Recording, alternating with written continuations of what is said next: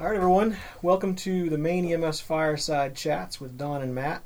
This is our third fireside chat, and the first not in a government building.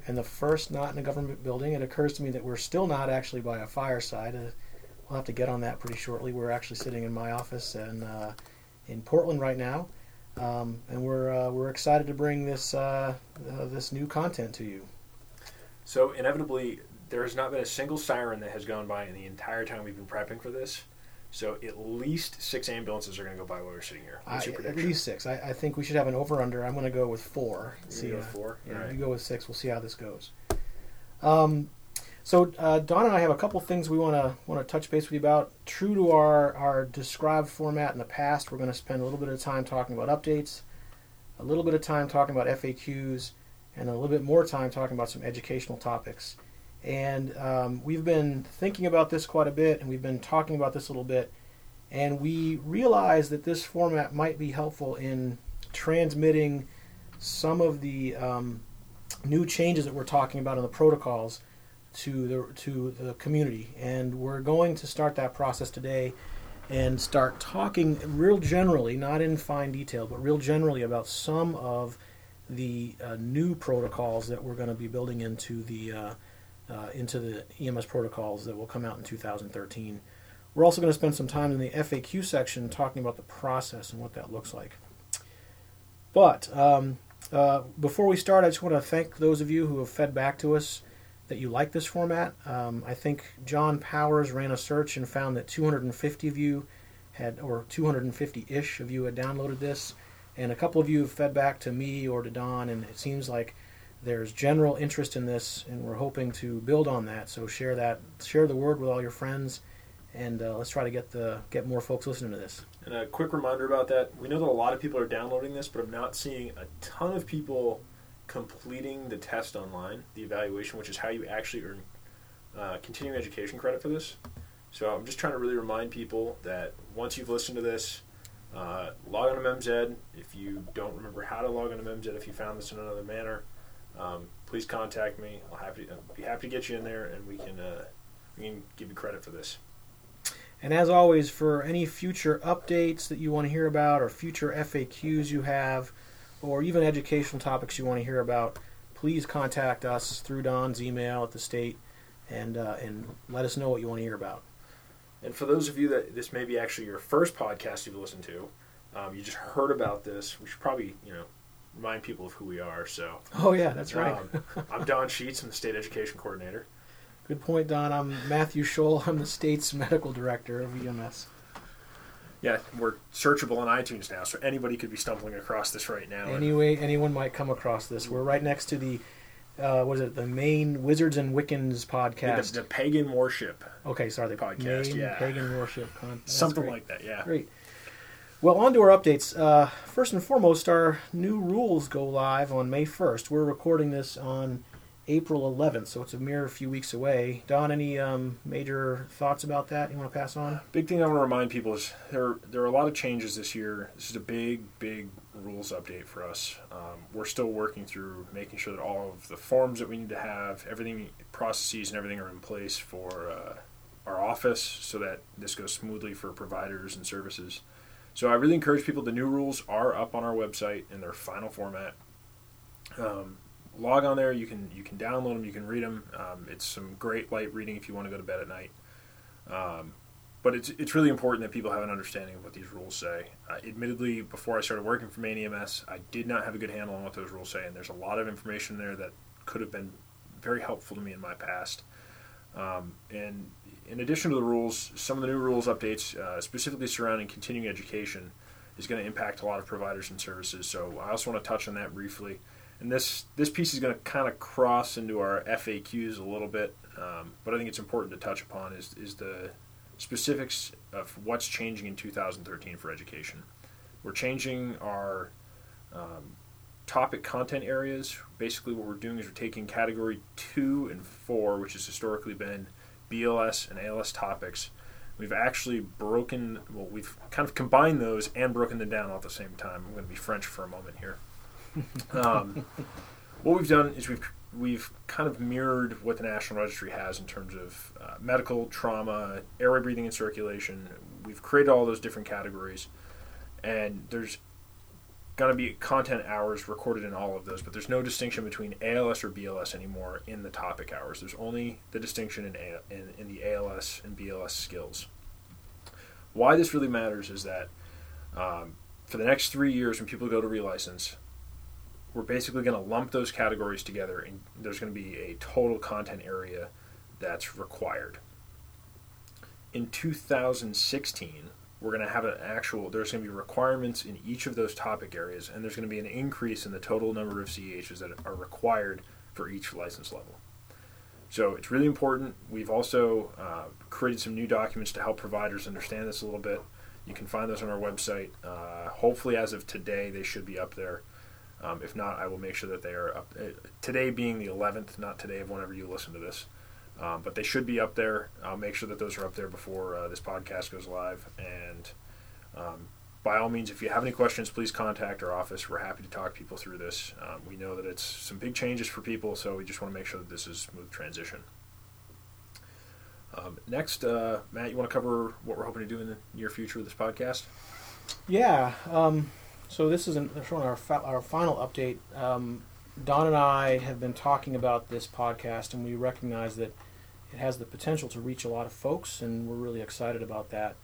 And we realize that there might be some utility in using this format as a way to educate about the protocols. As you'll hear in a few minutes, our process with the protocols moving forward will culminate when they go live on December 1st.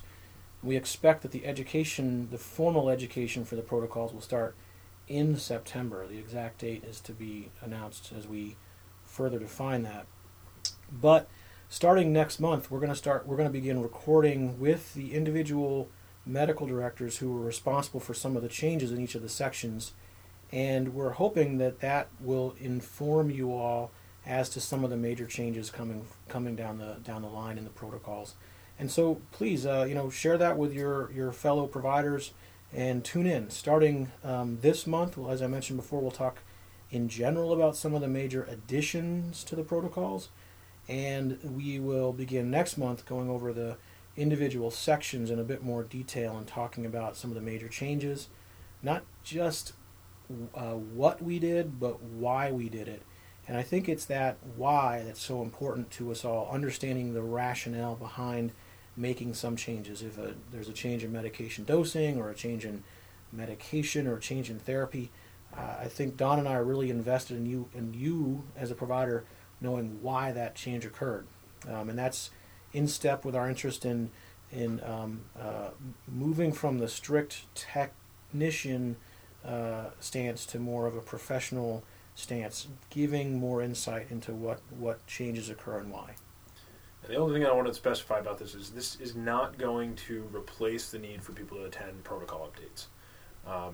Like Matt said, this is going to be more specific about the why we're making the change, and it's not going to get necessarily as in depth about medication dosing and if there are new medications, the pathophysiology of how those are going to act on the body and all that.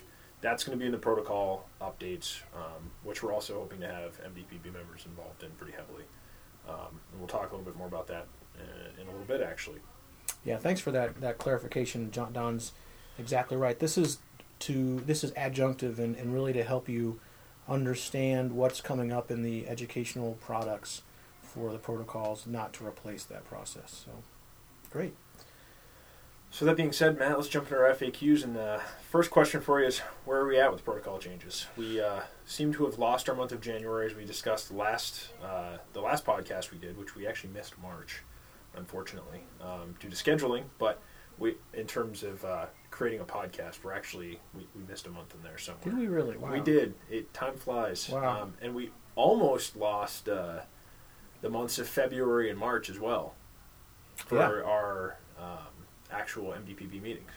Yeah, we definitely had an awesome winter, but that awesome winter did impact operations a little bit, and that we had some pretty ugly winter on the mornings of the MDPB, which did force us to cancel in January. We were able to muster through in both February, and then we had an alternate agenda alternate approach to the MDPB, doing things kind of more in conference call mode in March. But I'm happy to say that we had budgeted for at least 1 month off, and so we remain on track for our protocol update in December 1st of 2013. Where we're at specifically is that draft 1 of the protocols has been completed or is 90% complete. There are 1 or 2 things that remain outstanding that we're going to be finishing in the next week or so. But draft 1 is actually in the hands right now of Maine EMS staff, the regional offices, and the MDPB members. Now, you as a provider have yet to see these, and part of the reason, and that's calculated, and part of the reason is that we don't want to get an early version which may be subject to significant change out to the public just yet. But once we get input on draft 1, which again is for really internal review, that will become draft 2. Draft 2 will be we'll have another chance to vet internally, but essentially after that's done, that version will go to 3 groups. The groups are the Education Committee, who will begin working on some of the education resources. It will also go to Operations. Operations will start looking at the impact operationally and start communicating with services about what that impact is expected to be. And the final group this will be available to is the public. That includes you as a provider, also your local hospital and the providers that practice there, and as well as any other stakeholder that's interested in looking at this. So that's where we're at now and what we're planning on doing in the future. For the MDPB, Don mentioned that there will be educational input from the MDPB, and we're still trying to flush out what that looks like. However, I'm very optimistic that we'll be able to build on the involvement of the MDPB that occurred during the last protocol update, and we will start even doing more in conjunction with the Education Committee. One of the things the MDPB did last time was to develop some educational products themselves, such as the FAQ paper and the white paper. I see that continuing, but I also see continuing involvement with delivering the Train the Trainer program intended for ICs at each of the regional levels. And one of the new things we're hoping to embrace this time around is getting members of the Education Committee along with members of the MDPB to help create de novo MEMS Ed resources. Last update was the first time we used MEMS Ed to update to the protocols, and approximately a fourth of you updated through that mechanism. We hope to be able to broker that and bring the content to even more folks this time round. I think one thing that we should just mention is I'd like to thank actually both John Powers and Kerry Pomelo, my predecessor, who put a lot of time and effort into getting MEMS Ed up and running in literally a week's time. From the time that the web space and software became available to them until there was a product up on the internet was roughly a week, which is pretty incredible. They basically built an entire website, and also the MDPB was integral in helping. They actually recorded at a couple of the 6 regional meetings that existed. But one of the things we did learn from that is that we can probably do better with the audio, and we can probably do better about the interaction and the mechanism that we use to put the training up on MEMS Ed, which is why Matt talked a little bit about having a member of the MDPB and a member of the Education Committee actually come in and do recording similarly to what we're doing now for these podcasts and other trainings that have come since the original protocol update. So we're hoping that we're going to have an even better product than we did the last time, and that it'll be a little bit smoother for everyone that's involved. Yeah, Don, you're right that it really is John and Kerry who we have to thank for what MEMS Ed is right now. But another group to add into that list of folks to thank is the Education Committee, because it's really historically been the Education Committee that has developed these resources for all of our updates.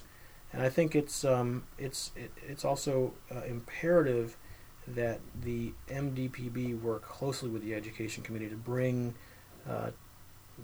providers that education, and we're trying to continue that theme that started in 2011 and improve that connectivity this time around. And this format is one of those ways to do that. We're really excited to be able to bring you some of those medical directors who were leaders in the changes that you'll see come up in the end of December. Great. So I guess our next question is, what's the education going to look like? And I think it's safe to say that we're still going to do, we're still going to have the face-to-face education because we still see that there's a big draw for that in the state of Maine.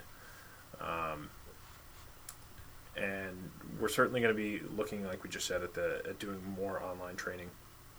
And that there's still going to be, person to person, the train the trainers that we did so that they can go back to their services where people aren't necessarily as available to attend either regional trainings or don't have good access to the online training. Will also be there.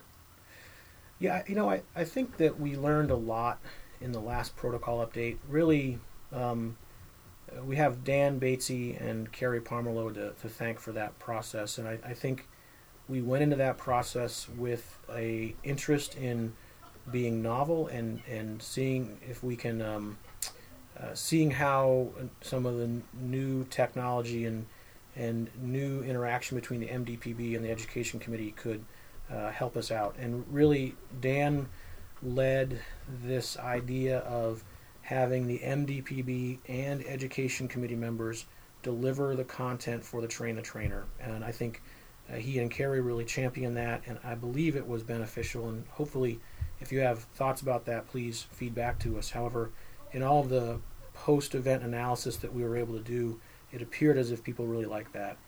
We also have them to thank for really championing the developing the content and championing this process of online learning. And I think it's fair to say that we'll continue that multifaceted approach to education in 2013 and offer a couple different ways to get this. But important to us really is the maintaining the purity of the message. And so one of the new things we're talking about is how to cut down on person-to-person message dilution, which means de-emphasis of an important topic, or person-to-person pollution, which means degradation of the message.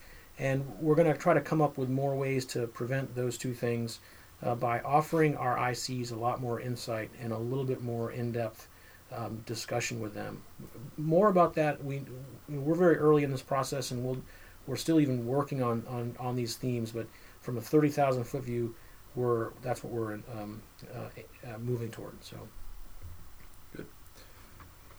I think lastly, surrounding the protocols, is actually the discussion of format changes. It's going to be along with our rules, this is going to be another big change for many EMS providers. It occurs to me that I've been back home in Maine since 2003, and since that time, so 10 years, we've had the exact same format of our EMS protocols, and I think it's probably well before 2003 that we adopted that format. I don't know if you know, Don. I found the other day a pocket-sized, it was slightly larger than what we have now, but I found a pocket-sized protocol book from 1992. Wow. What did it look like? Rather than being spiral bound on top, it was spiral bound on the side. It was about the size of a checkbook, and I think there was a total of like 12 pages to it. It was a little bit bigger than that, but it was pretty funny. It was actually printed on the colored paper. I thought you were going to say papyrus. Might have been. It may actually have been. I'm not sure, but it was Flintstone style. Right? Yeah, it was tablets. But it's funny. We talk about all the colored sections. I didn't really realize until I found this the other day that we actually used to use fully colored paper of each color, which is why we've maintained the colored sections for all this time, is that it was colored paper. Well, so I think the first change that folks will recognize, and we started talking about this, back in 2010 we began talking about this, we are no longer going to be printing protocol books in 2013. We believe, first and foremost, it's a very expensive prospect to print off those 6,000 protocol books, or 6,000 or more, because we share them with outside stakeholders along with our own within our EMS community. It's very expensive to do that, but also it really we wonder how necessary it is to print off a book in an age of electronic devices. So Don and I are sitting here, both of us with a smartphone in our pocket. We're staring at two different computer screens. And it occurred to us in 2010 now that the majority of providers either carry their own smartphone with them or have a Tough book, and some of you even have Tough tablets or some type of tablet device in the ambulance with you. And so the utility of a paper-bound book is becoming less and less important. Now, the other thing we realize is that our format was so fixed because it had to be small enough to fit in a paper-sized book. But now that we've moved beyond printing these things, we have the freedom to adopt other formats. And there are a lot of different states and a lot of different EMS services that have much more visibly appealing and much more approachable formats, and we're interested in adopting one of them. It just so turns out we're also interested in moving forward on a project in which the 6 New England states all have some degree of commonality within their protocols, and we recognize that there are different formats across those 6 states, but one of the cleanest and most approachable and the nicest formats is New Hampshire's. And so all the states have agreed to kind of begin adopting that format moving forward. You're being far too kind. There are only 3 New England states. Yes. So Don means the 3 New England states of New Hampshire, Vermont, and Maine, followed by those who hang off the bottom of New England, right? Is that what you're... Yeah, the wannabes. Wannabe New England states. The other thing that we are working on, and something that Jay and I are really dedicated to, is getting a fully functioning smartphone app up and running. We really started to learn a lot about the power of smartphone apps when we worked with some outside vendors to build 2 of them for the iPhone platform and the Android platform. We basically took the protocols in a PDF format and indexed them and made them kind of easy to get to, but we're really interested in not only having them displayed in a nice format, but going as far as to having them really indexed, being able to search them, being able to actually put in, for instance, dosing calculators, etc. There's a lot of neat ideas we have about these. If you have ideas yourself, please push your ideas to me or Don or Jay, because we'd love your input. Ultimately, we're looking for a highly functional mobile tool for you to use and access the protocols in, and so we're really interested in your input around that. And lastly, while many of us have moved away from using ever even carrying the paper protocol books anymore, and honestly, I don't know if I even had one this last time around. Once I found out that there was an iPhone app, that pretty much sealed it for me. We are still going to make the protocols available in a PDF format. So, yes. I know that there are many services out there who historically have actually printed off full-page copies of this, put them in a 3-ring binder in the truck. If there are services that still want to do that, we absolutely want to be sensitive to that, and we want to make that available to you. So, good point. It's still there. It's still going to be an option. We're trying to move to a more cost-efficient mechanism that allows for easier availability. And the other benefit is, with an application, an iPhone app or an Android app that we have some level of control over, if we need to add in FAQs, we need to do other things, that can all be put right onto the end of the app, and it's all right there in real time, and we're not dealing with 6,000 protocol books flying around that there's an issue with that we have to try to catch up with. Yeah, good point, Don. I mean, as we're moving further and further toward a technological world, we also want to be sensitive to those who aren't interested in evolving as quickly, and so the protocols will continue to exist as they do right now on the main EMS website in a PDF format that any service can take and have printed off and bound in some ways, either a half page, full page, 3/4 page, whatever you want to do as far as size goes. And I know a lot of you have done something similar, and particularly because the font is really hard to read on the very small pocket-sized books, many of you have actually taken those and blown them up into a bigger size. So that will still continue to be an option for folks moving forward. Great. So on to our educational topics for today. Do you want to lay out how you want to do this today, Matt? Yeah, so Don and I have been talking, and in line with some of the stuff we mentioned in the updates, we're interested in starting the process of thinking about the protocols, even though they are 12 months away. 8 months away. I don't think it's too soon to start setting the groundwork and sowing some seeds. And today in particular, we want to discuss, in really broad strokes, some of the new things from the protocols. And in particular, we want to begin talking about some of the new protocols themselves. Now, what we're not going to do today is talk in depth and really lay out the specifics of the protocols, because in all honesty, we're still in the process of ironing out the fine details of any of these protocols. And as I mentioned earlier, we're only at the first draft of the protocols, and the MDPB and the Maine EMS staff and the regional offices are still reviewing that process. But what we're interested in doing is more contextually discussing these protocols. And an example of that would be why we are adding these new protocols, and then what the general elements of the protocol are, without going into too many details.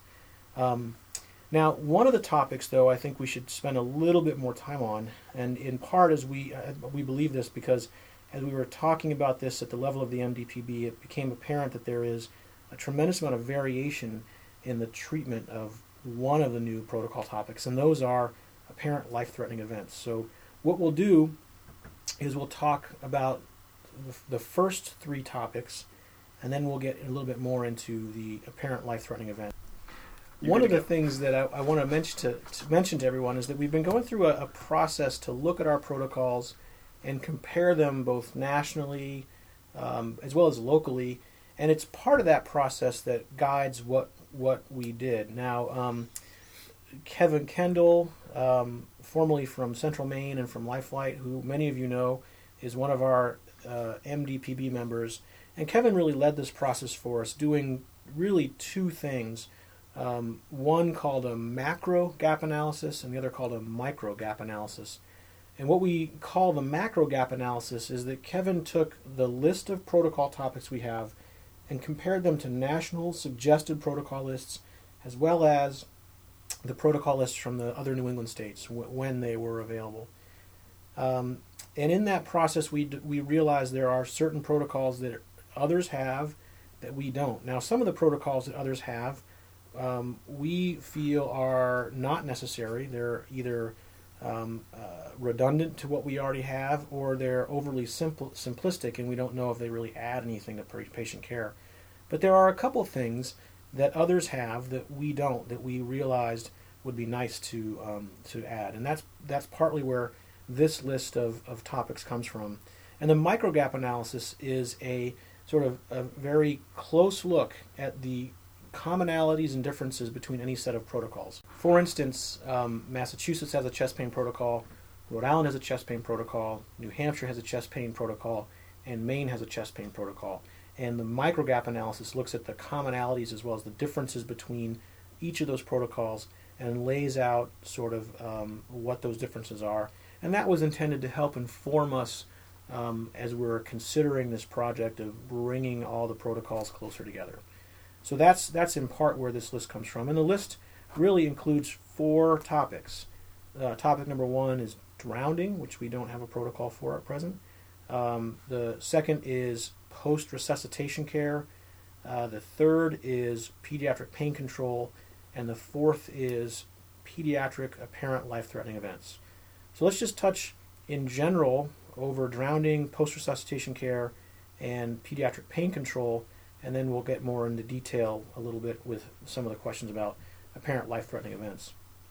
So drowning is an important and common cause of injury, especially in the pediatric and the adolescent populations.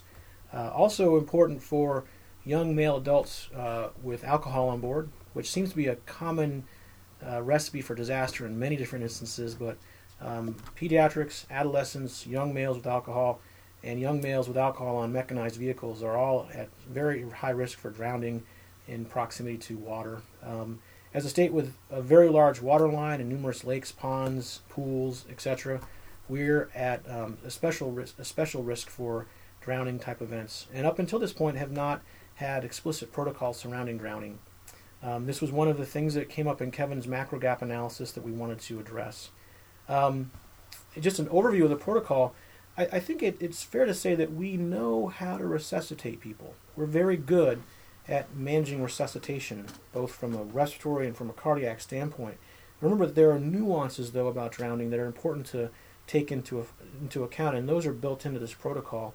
But also, and probably most important, this protocol offers guidance and decision-making support on which patients have the potential for a meaningful outcome, i.e. survival, and which patients really do not, and how to decide which patients to resuscitate and which patients not to resuscitate. And a large amount of this is based on some work that's been done in the last couple of years in the form of a meta-analysis looking at all reported cases of drowning and really trying to define what some of the elements associated with survival are. And those two major elements are time submerged as well as the temperature of the water. And using that information, we can help define which patients have a chance for survival and which don't. And we can use that as we're approaching a situation to help guide which patients we should initiate resuscitation in. Now, as far as the post-resuscitation care... Just one quick thing, Matt. Yes. Under the that meta-analysis that you actually talked about, we'll make sure that we have a copy of that. We'll make sure that we put that up on good point. the podcast for show notes so that you guys can actually take a look at that and see directly from where this protocol came. Great, that's a great point. On to post-resuscitation care, we started spending a little bit more attention on resuscitation in our 2011 protocol updates and focusing a little bit on some of the changes that were occurring at the level of the AHA and reinforcing some of those changes and highlighting some of the therapies that are linked to survival. Really focusing on effectiveness of CPR, focusing on decreasing interruptions to chest compressions, and etc. Some of our services in the state of Maine have really helped prove the utility of those changes, and in particular, the services that have been watching their outcomes very closely have recognized tremendous improvements in survival, in some cases threefold improvements in survival. So the new protocols are going to reinforce some of those new changes. There's been even new information that have occurred since that point in time, some of which we talked about in our first ever podcast, for those of you who are interested in listening back and talking about cardiac arrest and how to really maximize the outcomes in cardiac arrest. But what's interesting and what we realized through Kevin's macro gap analysis is that we've never focused on continuing goals of care after resuscitation, and that's what this is intended to do. And it really will focus on three major considerations. And the first one being, what is my goal blood pressure and how do I achieve that for a patient after arrest?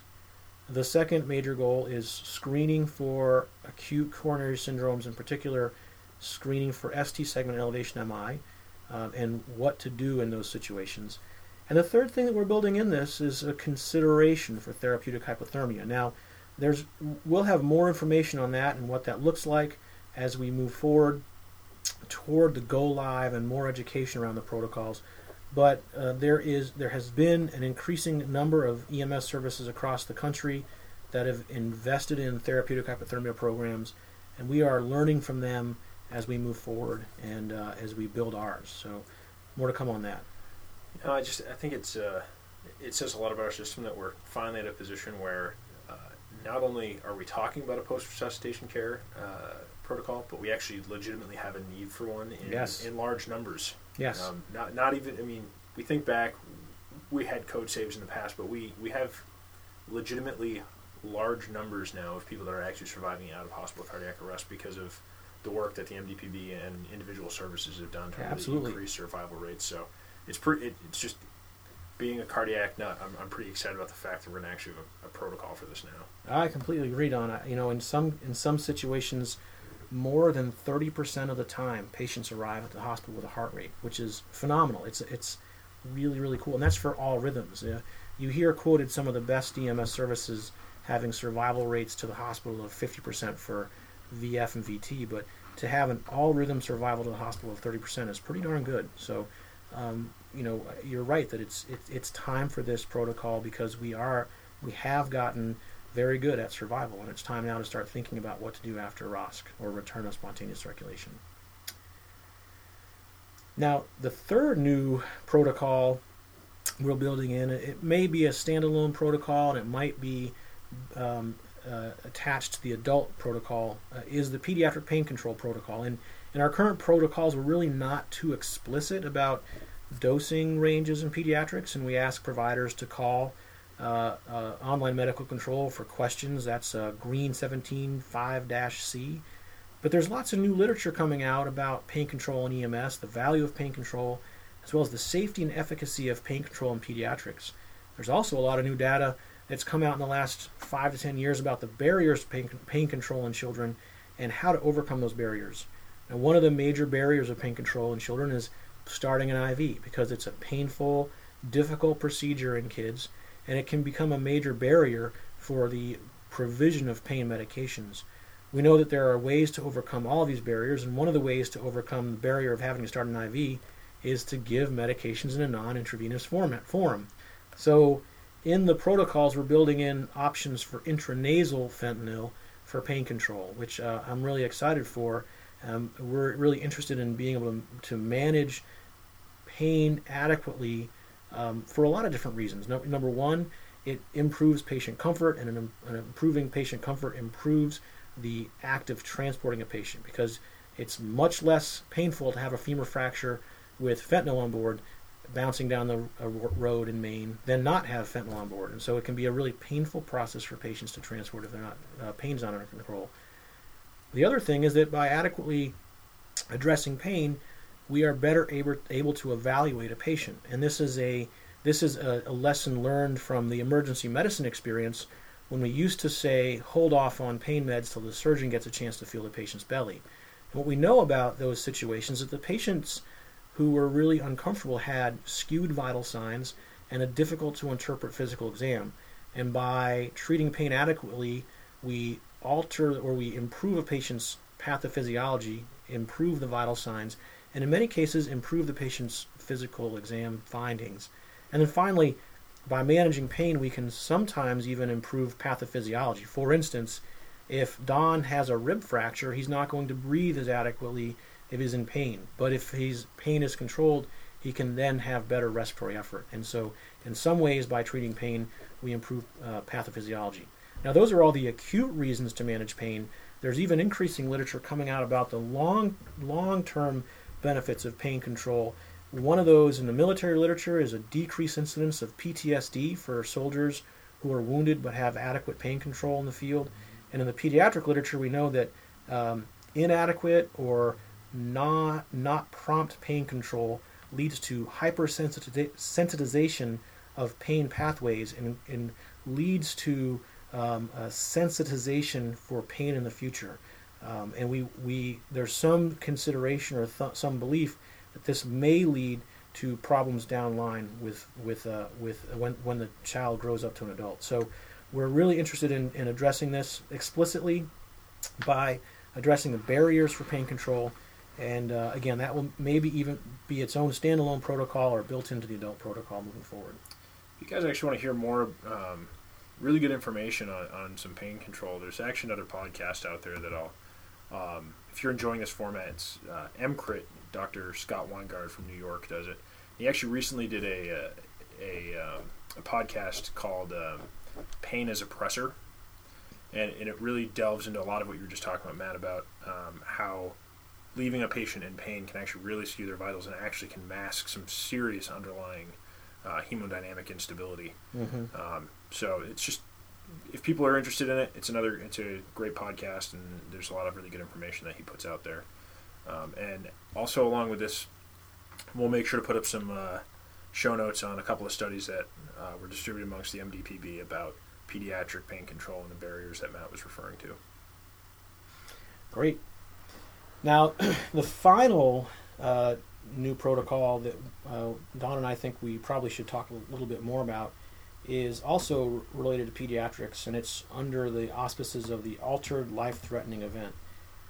Now, in general, I think we've all heard this thing that children are not small adults. And I'm going to tell you that I think that's actually been deleterious to us in the long run. And I say that because I think that that mentality and that statement strikes fear in the hearts of emergency providers when we encounter a really sick kid.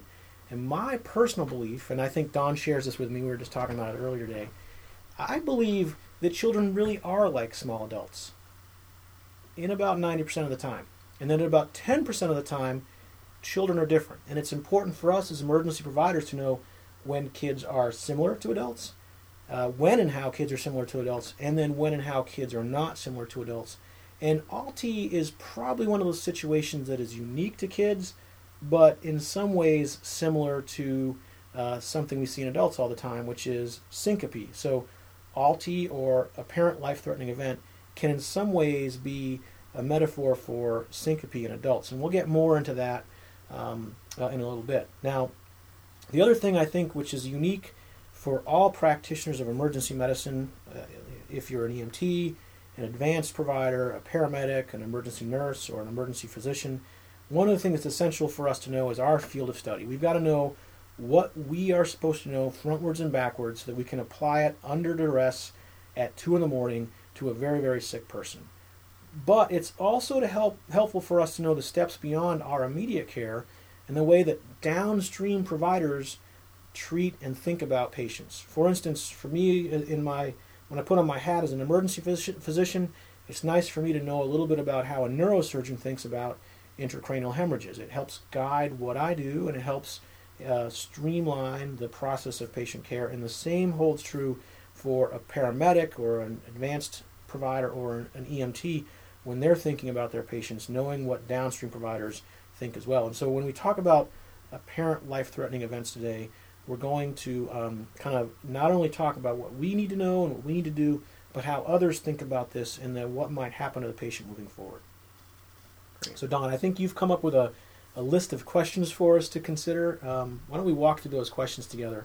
And if you guys have questions, like always, feel free to buzz, throw an email to me and Don and I guess would be the more grammatically appropriate way to say that. I think me is right, actually. Me? Really? Because if you were to remove me from it, you'd be sending it to... Oh, that's right. Look at you drop right. some knowledge on it. I know. So if you have questions, push us an email, and we'll put that in, build that into our FAQs moving forward. So, all right, Don, let's think about our what questions you have here. All right, so you've told us what an apparent life-threatening event is in terms of the acronym of ALTI and whatnot, but let's talk a little bit more about what an ALTI actually is. So great question. An ALTI, or apparent life-threatening event, is defined as an episode that's frightening to the observer. So it occurs in the pediatric population, and it is reported by an observer. And the things that might be frightening to the observer are apnea, and this apnea might be what we call central, sometimes obstructive. Central apnea is an absence of respiratory effort due to lack of input from the CNS respiratory centers. And in adults, you can think of what opioids, like heroin or morphine or oxycodone do. It dulls the respiratory drive. Obstructive apnea is due to an obstructive process involving the airway. So think of a foreign body as an example of that. And any apnea that causes significant compromise, a cyanosis, bradycardia, any color change or change in muscle tone, that's considered significant. Now, other things that might fall under the definition of apnea are color change. Usually the kids become very pale. Occasionally they become erythematous, sometimes plethoric. We might see change in muscle tone, which is usually limp muscle tone. Sometimes much less common, though, is rigidity. And then choking or gagging are also under that. So the event is defined as something scary to the observer, and it typically involves one of those 4 things: apnea, color changes, changes in muscle tone, and then choking or gagging. Now, it's important here to conceptualize the age group we're talking about, and Don and I were talking earlier. We wanted to remind folks of the general breakdown in children from age 0 days to 18 years. Don, you want to walk us through what those definitions are? Yeah, so when we start talking about this, we're really looking at a couple of age brackets here. So the first one we're looking at is actually newborns, which is the 0 to 30 days. Then we start looking at infants, which is our 1 month to 12 month. We have our toddlers, which are 1 to 3 years. Preschool age children, we're looking at 3 to 5. School age children, 5 to 12 years. And then our adolescents are 12 to 18. You can also think of puberty as factoring in there a little bit. Yeah.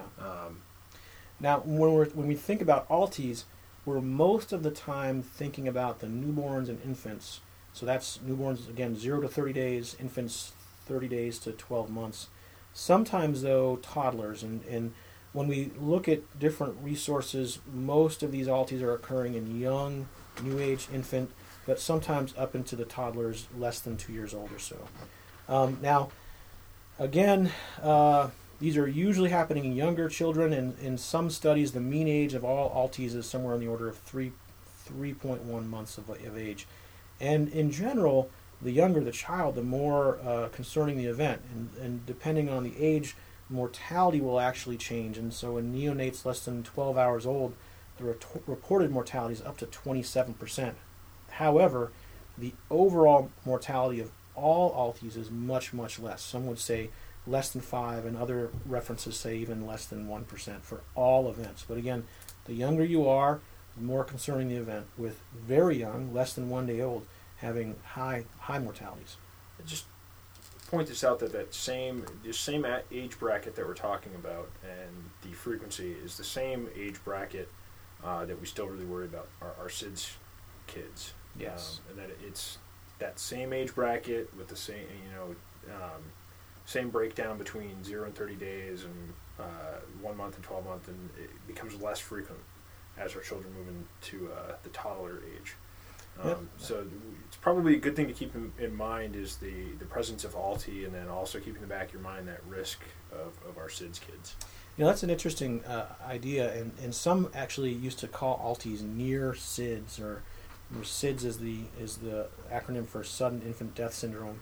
I think that it's fair to say we've learned a lot about SIDS. We've learned a lot about Alties, and while there are some commonalities, there's also some differences, and Alties really are sort of worth considering in and of themselves too. But Don's right that the age group is very similar. There are commonalities. We used to directly link the two together, and now maybe not as much. So how often do these actually occur? So that's a great question. And unfortunately, one of the things that Don and I try to do is to search our own database, and we realized that we didn't necessarily have an easy way to search for Alties in our own database. So we had to look at the medical literature, and it's interesting. There's variation in the incidence based on the reference that we look at, but in general, they occur somewhere between 0.5 to 2.5 cases per 1,000 infants. Now that's overall. That's for all comers, and that's based out of the emergency medicine literature. What we also found, based in the EMS literature, is that in all in a certain service, they were reviewing all their calls for service in infants. They found that Alties accounted for 7.5% of those infant/pediatric EMS calls. So it may be, the incidence may be small overall, but within the population of children, it might actually account for a large percentage, up to 7.5 or so percentage of your call volume for that age group of kids. It'd be interesting to see how many providers that listen to this after hearing this process and what actually goes into this.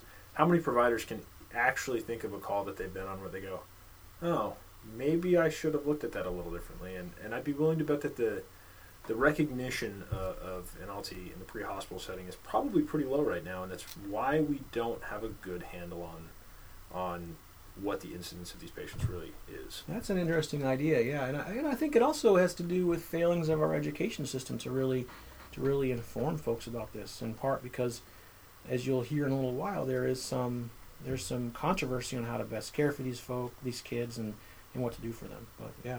Well, you bring up a valid point with the education thing. I mean, Matt and I talking about our own experiences and whatnot, we actually were able to rethink a patient that I actually turned over care to at one point to him, in which we had a discussion afterwards of, hey, really what happened here? And then it was a good educational opportunity for me, not long after I had become a paramedic, of, hey, maybe you should pay attention to these patients. And, fortunately that everything went fine on that call, and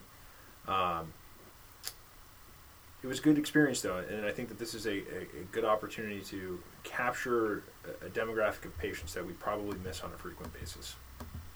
And I think, it's interesting. I think in general, when we miss things in EMS or emergency medicine, it's in large part because they are relatively infrequent, and they're, as we'll learn about also, these kids come with a very bad story, concerning story, but they look so good when we see them. And I think that's the part that tricks us all up, is that the kids are looking normal when we evaluate them, but the parents say they weren't normal a while ago. So, right along with that is, why do these patients look so good?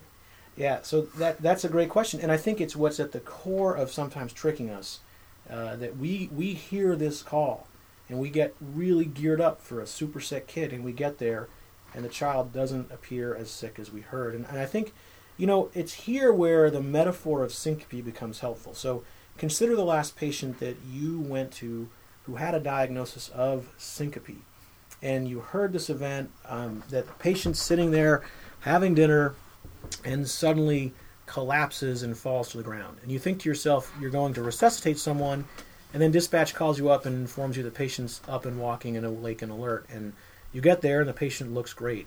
I think it's important to use that metaphor because at the core of that metaphor, there are similarities between syncope and ALT. Now, the similarities are that the event itself is transient, but the pathophysiology persists. And I think that's the important piece to consider here. And just like in syncope, the event may recur because the pathophysiology continues. So think of syncope caused by a transient arrhythmia. The classic case I had was a guy who was working on his car. Now the engine was off, but the garage door was closed. It was a well-ventilated garage, but there was no CO.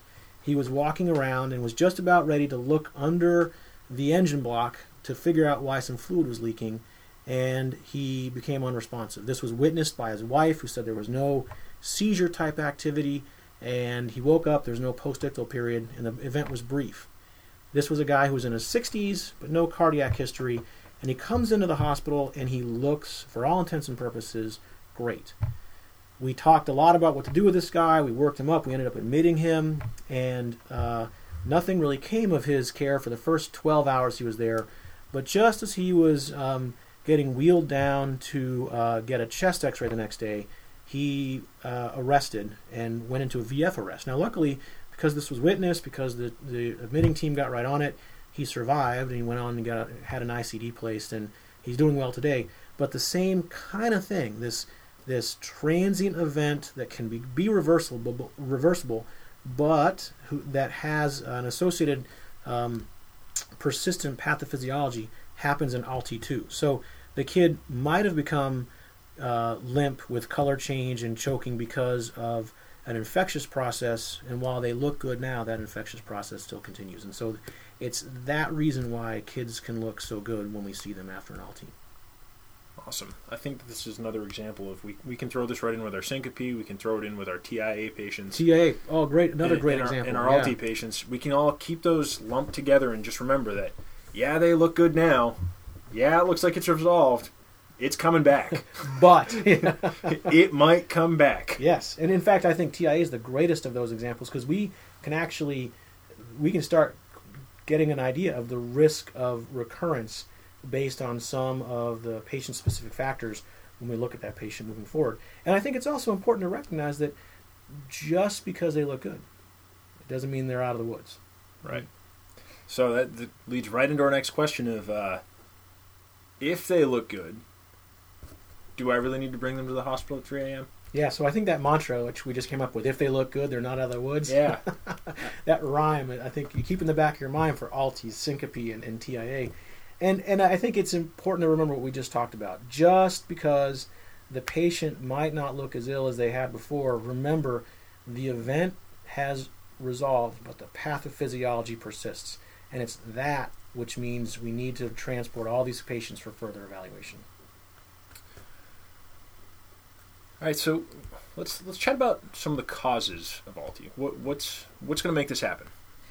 So another great question, and I think it's important to recognize that there are many, many, many causes of ALTI, and sometimes, actually many times, it's difficult to find the exact cause of ALTIs.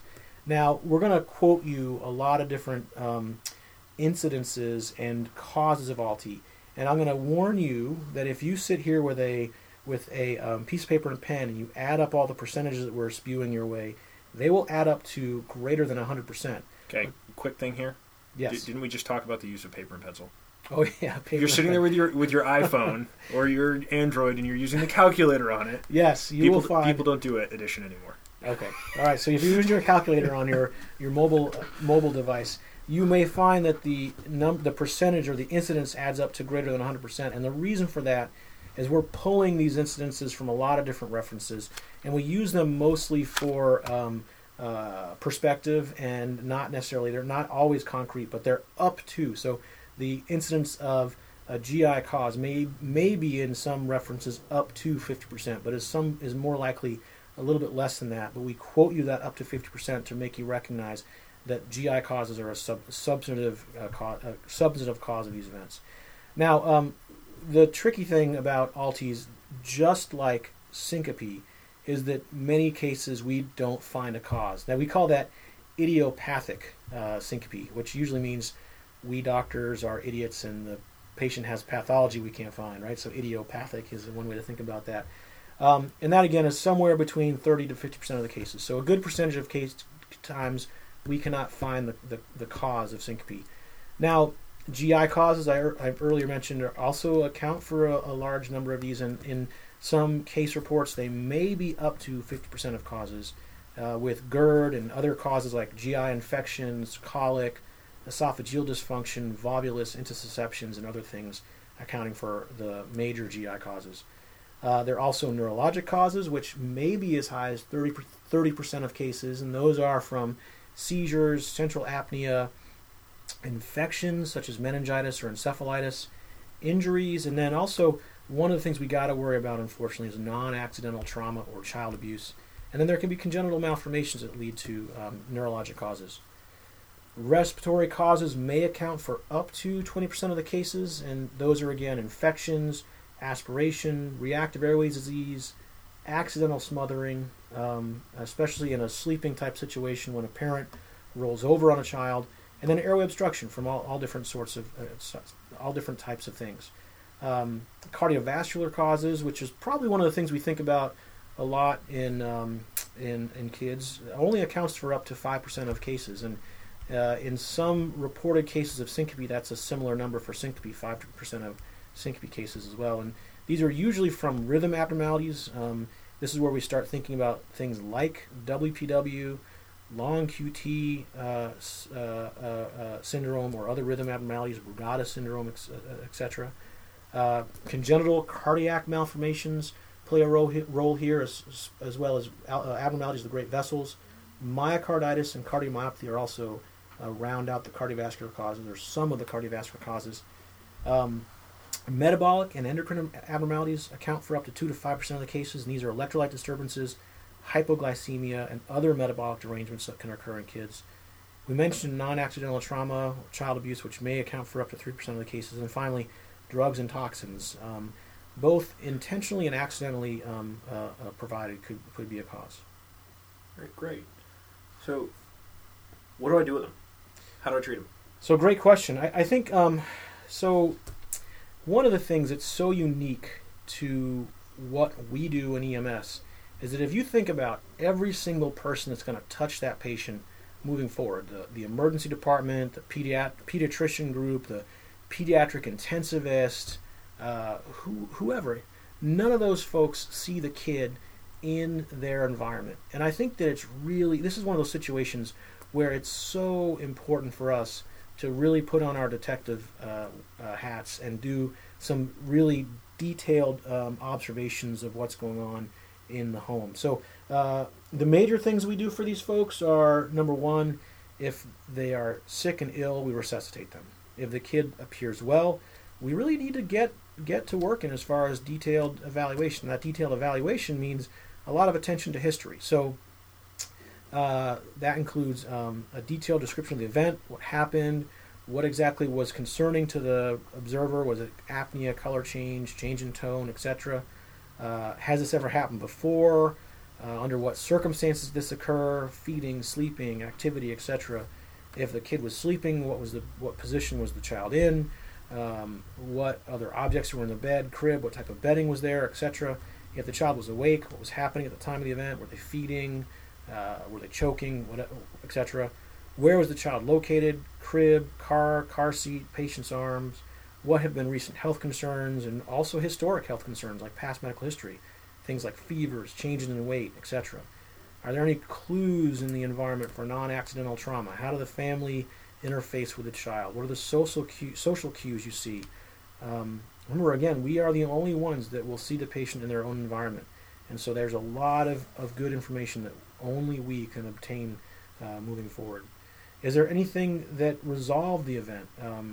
Did the kid get CPR? Did the kid get stimulation? What was it that made them come around? Any medications that they're on? And we already mentioned past history. Those are all the things in the history that we really want to focus on. Then we get to the physical exam. We certainly want to look at the vitals, the primary survey, and use those to help guide the next steps. But then on top of that, think of the secondary survey and all the above causes that we discussed. And then think of findings specific to those causes, things like infection, murmurs, breathing problems, etc. Now, some of the things we talked about in the above list when we were talking about the causes of ALTs, some of those causes will only come to light after screening tests are done at the level of the hospital. Many of these patients go on to have labs performed. Some of these patients end up having imaging performed of some sort. And therefore, it's important to transport these patients for emergency evaluation, even if they look good. Now, in some cases, the patient's parents might say, no, the kid looks so good right now, and might be resistant to transporting. But I think it's important in these cases for us to continue to advocate. And this is why it's so important to know what downstream providers are going to do, because it helps inform us when we're talking to parents about the potential, the fact that the event occurred. We've got to find out the cause and consider that the pathophysiology may still be present to make this recur. All right, so just back up here and make sure I got this right. So really, if I think about this is where I get to be Sherlock Holmes here. Absolutely. And I get to pick up on the minute detail that's going to, show me the facts that lead me down the road to figure out that, it was the professor that, caused the professor in the Professor bathroom with a candlestick. Right. Exactly. Yeah. All right. So we just want to make sure that even though it may seem minute, that we really want to have detailed evidence that's supporting that, maybe there is something going on here. We want to be able to pass along as much information as possible that creates this big case at the end that, hey, we really may have a problem here.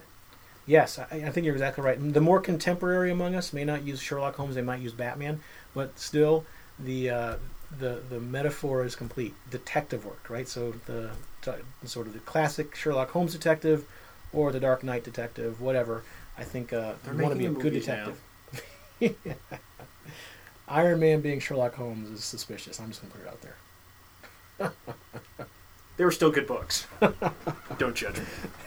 All right, so we've got our part covered. So what are the next steps that's going to happen in the management at the hospital? So great event, and this is where we bump into some levels of controversy, because there are a lot of approaches to the patient who has suffered an ALT, and in many of those approaches are really guided by the circumstances of the event and the patient's appearance, physical exam, and other historical findings that we run into. But just to know, the workup could include any of the following. Those would be blood tests, such as a complete blood count, chemistries, which get electrolytes and renal function, cultures, blood cultures, metabolic studies, such as lactate, ammonia, etc. Sometimes we look at urine, not only for evidence of infection, but for other reasons, especially when we're concerned about metabolic causes of ALTs. Some of these kids will go on to have x-rays looking for pneumonia. Some of these kids may even have CT scans, especially if we're concerned about non-accidental trauma or perhaps even abdominal causes, we may consider abdominal imaging in those situations. Don and I looked at this and looked into this, and there are some proposed evaluation schemes. They include things like O2 sats, fundoscopy for hemorrhages. That's when you look in the back of the eye at the retina, and that's for situations such as shaken baby syndrome. CBC, glucose, lactate, chest X-ray, pertussis swabbing, urine microscopy, metabolic studies, and then a really detailed history. That's one potential proposed evaluation scheme, but we mentioned that mostly to give you an idea that the evaluation can be pretty detailed in these kids and can include some higher level studying that would go on at the level of the hospitals. Now, that's in contrast to others who say, listen, the most important thing we do for those kids is to bring them in the hospital, observe them over time, and look for recurrence of this event, because if the event recurs, we may be able to get an idea of what happened based on that recurrence. And so there are very different approaches to ALTI depending on what reference you look at. But just know that most of those who are building these evaluation schemes require evaluation at the level of the hospital, either imaging and labs or prolonged observation in the form of an admission to the hospital. Now, that brings up the question, who does get admitted? And again, many times that's guided by the findings during the immediate workup.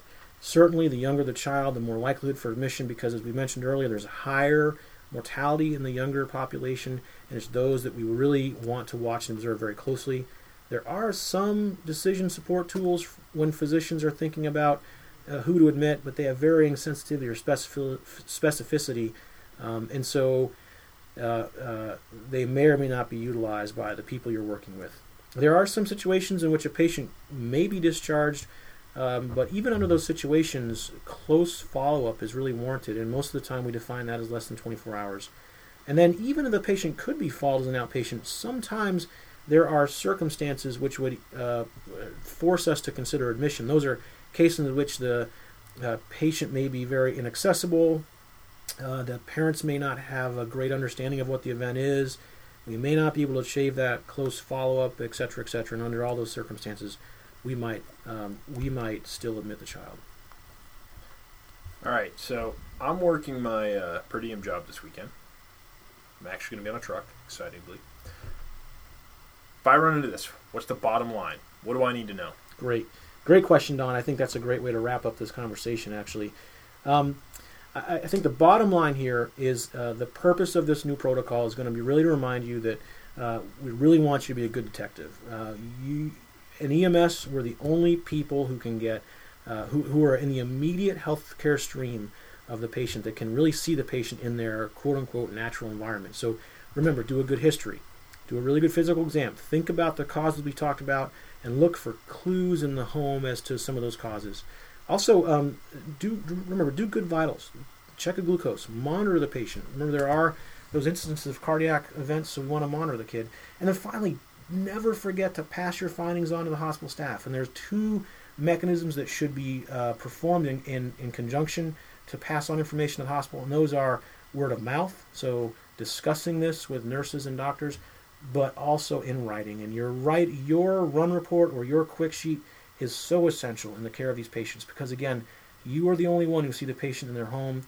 You may have clues to what happened that no one else can get, and unless you pass those on in both word and in writing, we may never know. Now, the other important part here is that the patient needs to be transported for continued evaluation and monitoring. Even though the kid might look well when you see them, remember, we'd never sign off a 93-year-old patient with cardiac disease who had an episode of syncope.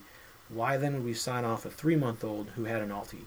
And then even if the hospital may or may not find a cause of the event, ALTIs are tough to evaluate. There are lots of different causes. They can be very subtle in their presentation. And hospital providers will go through some type of process to define the workup for those children as well as the disposition for those kids moving forward.